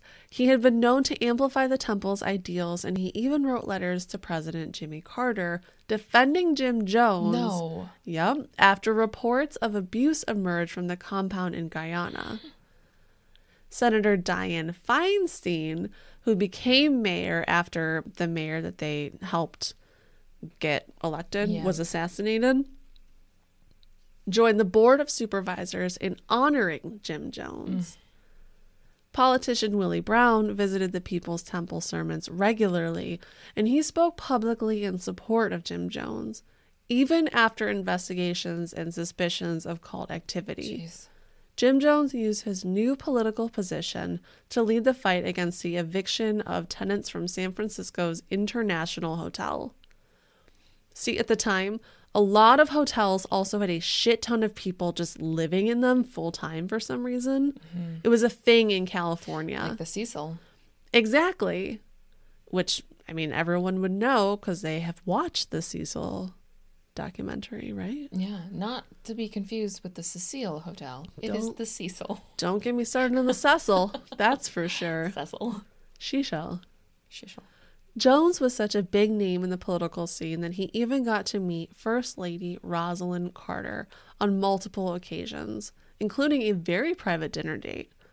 And he continued to correspond with her in letters for quite some time afterward. Jim Jones starts getting into a lot of like really crazy shit now, like crazier than we have touched on so far. And I feel like we keep saying that, but it is escalating so hard right now. Each time it's like, and then he escalated, and then he escalated again, and then he escalated again. And then when you think he's done, he's not. He gets on another escalator. Well, that's how you keep people interested. That's why these people continue to follow him. Keep it provocative. You always have to come up with something new. Yeah. And as we spoke about at length last episode, Jim Jones wasn't what you would call easygoing. Like pretty much in any way. But mostly, he felt personally attacked if a person decided that they no longer wanted to be around him. Remember that friend we spoke about last episode? Oh, yes. Yeah, the one that tried to go home earlier, so Jim Jones shot him with a .22. Or shot at his head. Or He shot the tree next to him. But don't go, the moral of the story was don't try to go home early when Jim Jones isn't done playing. Yeah, well, that was just like a regular hang, like just like a Tuesday or whatever. Not his precious budding cult. Or, is it a cult yet? Are we calling it a cult yet? It's a fucking cult. All right, we're calling it a cult. Well, imagine how Jimba Jones would feel when a group of 8 of his cult followers, who he once considered his pride and joy, decided to defect from the People's Temple. He wasn't happy, but I'm sure you could have guessed that.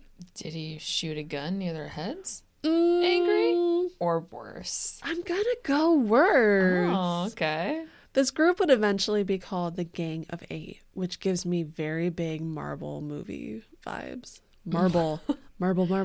The Avengers of Jonestown. The group was made up of college students going to college on the People's Temple's dime.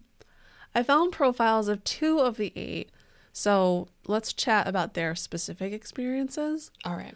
Well, one member, his name was Jim Cobb, because everyone's fucking name was Jim, met Jim Jones at one of his faith healing events. Jim Jones brought him on stage, and he cured an ear ailment that was plaguing young Jim Cobb by probably pulling a chicken liver out of his ear. Did he cure it, or... actually, I don't even care. I know he didn't, so... He definitely didn't. He didn't.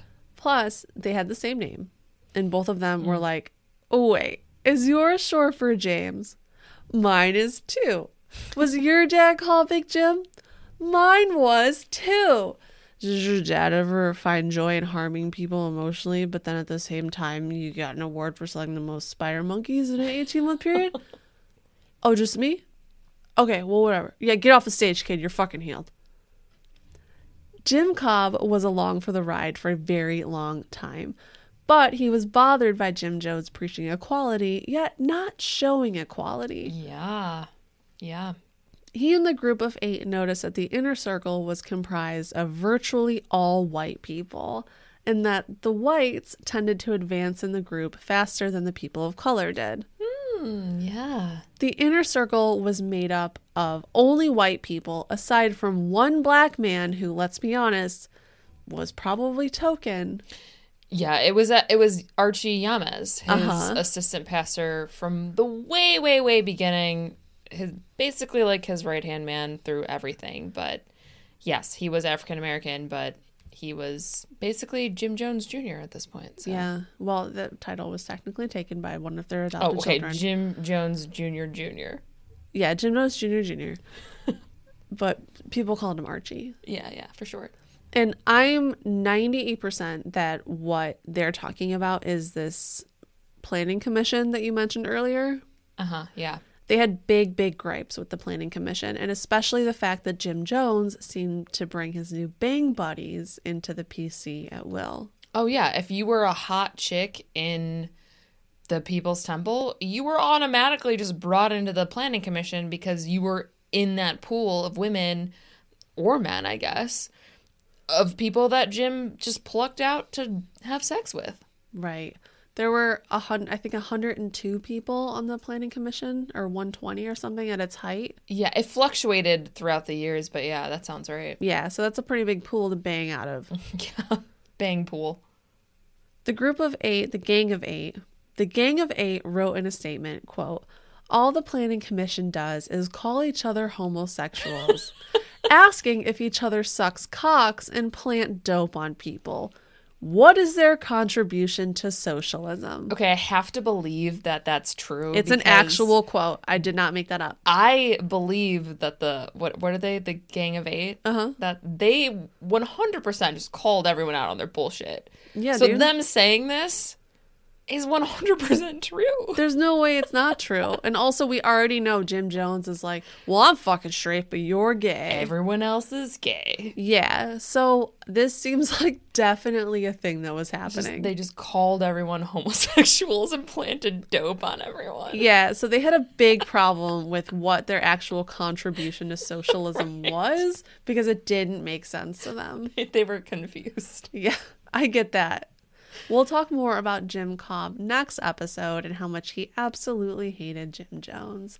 But now I want to switch gears over to Claire Washington. Claire Washington had met Jim Jones after the People's Temple moved to San Francisco in the early 1970s. Jim Jones had visited her regular church, and she was instantly taken by him. As most people are. His confidence, his ability to preach the Bible, his coat full of monkeys, his raw animal magnetism, it just took her by storm. His sweet, sweet sunglasses. He wasn't wearing sunglasses yet, was he? Oh yeah, he was. In the 70s, full yeah. drugs. He was. It was full on drug fueled. He looked so cool because So you know what? fucking cool. The sun never sets for a badass. Wow. Well, she's quoted as saying, "He was awesome. Well, I guess that works too. We all thought he could make the world a better place for everybody. He was out there, not afraid to express his views, and I admired that. He was a teacher. He taught history. This was no idiot, and neither were we." Did he teach history? No. She thought that Jim Jones was highly intelligent, and she fell under his spell immediately and joined the temple. She, like the others, gave up all of her worldly possessions to be with Jones and like-minded people that became her family. And then things changed, as they always did. And Claire stated, Jim appeared to be guided in his primary decision-making by a small elite group. He seemed to lose sight of his earlier goals and instead set out to acquire as much wealth as possible. So it seems like she's almost blaming the planning committee and not Jim. Maybe she's like obsessed with Jim. Or the whole Gang of 8. They're blaming the planning committee, which is I think that I guess they're another manipulation tactic by Jim. Or... maybe. I think they have an issue with the planning committee, and Jim is their leader, so it kind of like trickles down. Trickles down, yeah. But this was before Claire knew that things were getting really weird, and she decided that she should probably split from the group around this time. By this time, though, Claire had a family, and her children and husband were deep into the cult. She was scared, and she tried to convince her husband to leave with her, but he wouldn't. Ugh. Claire, like the others, believed in the hit squad, the henchmen that Jim would send after defectors. She knew a few people had left before because Jim Jones would give long speeches about what the traitors did, and he would tell other members that he had sent men after them. He said bad things would happen to all of the people that defected. This was when Claire met up with Jim Cobb and the 6 others. Students, young people, just people that knew that all this was going to hell in a handbasket. Right. They were educated. The People's Temple were paying for them to go to college. So they were removed from the group. Mm-hmm. They were being taught this isn't how things should be run. This isn't normal. And they knew this, so they tried to do something about it. Right. They had access to the outside world that these other people didn't. Yeah. So they could see that this was total bullshit. Yeah. And that the Jim Jones and his little crew were just absolutely a cult. Yeah. Like not a cult, but a cult. A cult, yeah. Yeah, not like the cool one. Out of this gang of 8, they came up with a plan. They all trusted each other, and some were sent to gather money, others were sent to figure out transport, and most of them contacted relatives outside of the church for support. One night in 1973, they took off on what would become a 2-month road trip. They had taken 3 trucks, loaded with firearms in case they were attacked by Jones's hitmen. They stayed off the highways, taking back roads for most of their trek. They drove and they drove, first north to Washington State. Then they originally planned to go to Canada, but they were afraid that they would be stopped and that their guns would be found and that they would be detained and Jim Jones would find out about it. Jim Jones found out about the defection, and he jumped to tell his members that he would accept the kids back with open arms. At the same time, he employed multiple search parties full of henchmen. Yeah, I was going to say, that's a straight up lie. You're going to kill him for sure. These search parties drove up and down the highways looking for the Gang of 8. They even rented an airplane. What? To scan the roads from above. Who knows how to fly an airplane? Somebody. There's 3,000 members. I guess someone's got to. It's just odds at that point. Right. You figure it out.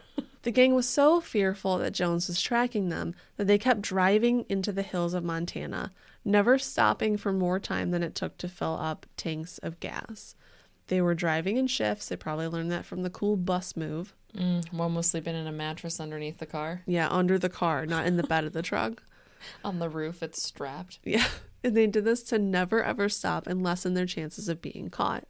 It was in Montana that they began to write a long letter detailing their complaints about the People's Temple. Finally, the Gang of 8 ended up in Idaho, where they went their separate ways, finally free of Jim Jones.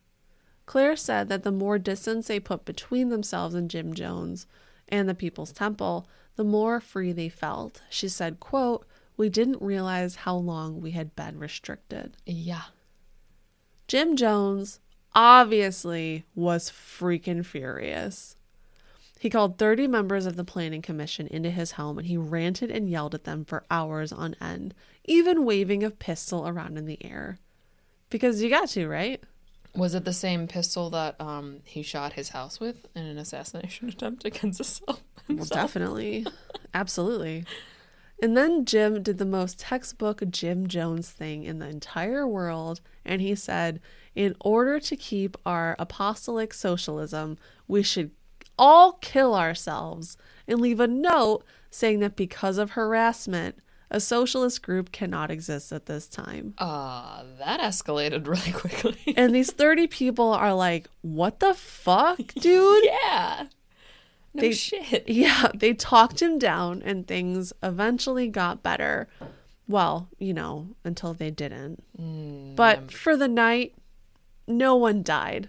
Right. He would constantly bring up the Gang of Eight, which he so named, calling them Trotskyite defectors and Coca-Cola revolutionaries. Coca-Cola revolutionaries? Yeah, dude, he was a Pepsi guy through and through. Okay, that makes sense. It's like, what? I don't know. He just loved Pepsi. Yeah. I mean, what do you think this is? A Coke cult? Yeah, right. All about, he does do Flavor Aid instead of Kool-Aid. So That's he's right. about the second. That's right.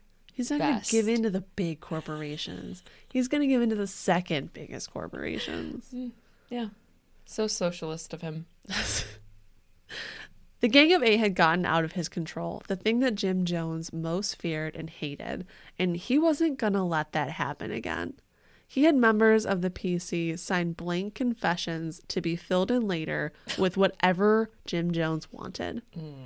The members knew that this wouldn't be able to hold up in court, but they were afraid of the confessions. No matter how false they were afraid of them getting out to the other members of the cult and ruining their lives and social standing. So he just had them sign a piece of paper, and then he was like, later, I'm just going to fill in what you're exactly signing, saying that you did. Yeah. Who would ever agree to that? People in a cult. In an inner circle of a cult. They didn't actually sign them, though, did they? Yeah, dude. They all did. The Gang of Eight? Oh, no. This is the People's Commission, the Planning Commission. Oh, okay. Yeah, after the Gang of Eight thing happens. Okay. Jim Jones Just in is like, case. yeah. Oh, okay. Like, if you track mud through the house, I'm going to write that on this thing, and you sign that you did it. And now who looks like the asshole? It's you. And that you also shot my house and wanted to assassinate me. Wow. 911, look at this letter. I was right all along. He even went as far as making one woman hold a gun with her finger on the trigger. And then he had her place that gun in a plastic bag to use later as evidence of a crime. Wow. So he's framing Pre-framing. loyal members of his congregation. Future framing. Okay. Yeah. Just in case. And that is where we will end part 2 of the Jonestown series. We will pick up next week with Jim's beef with the cops, more defections, and finally the moment he says, "Fuck it, let's just move to South America. Bring the Quaaludes. Going to Guyana. Going to Guyana." With an aching in my heart. That was nice. Kickball change. Kickball change. Pivot, turn, Guyana. You guys didn't see it, but Nicole just lit a sparkler. It was really nice. Do you hear it? Wow. Can you hear the sound of my jazz fingers? Jazz hands. And if you want to do any more research of your own, all of our sources will be provided for you in the description of this podcast. Yes, and since this is a multi-parter, we are not doing listener mail. We're going to save it for the end. We have a very good one. Oh, we do. So good. One of our listeners was in a cult. So we will read their story at the end. Yeah. And then also we are going to once again skip the after show because we don't want to give anything away.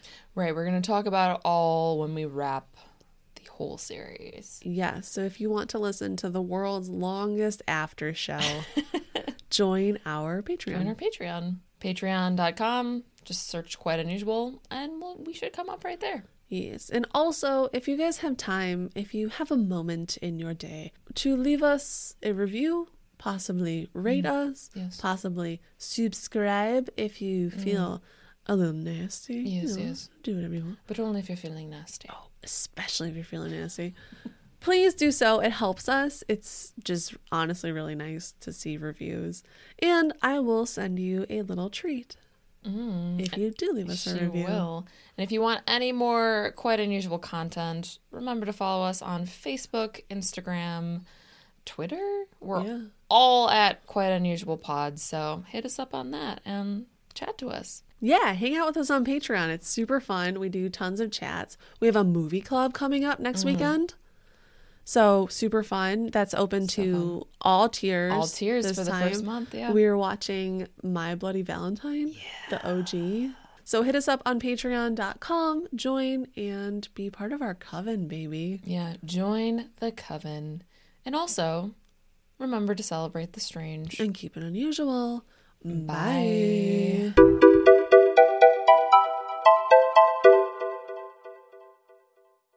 And this is the part of the show where we give praise to the all-knowing leaders, supporters of the podcast, and benevolent beings.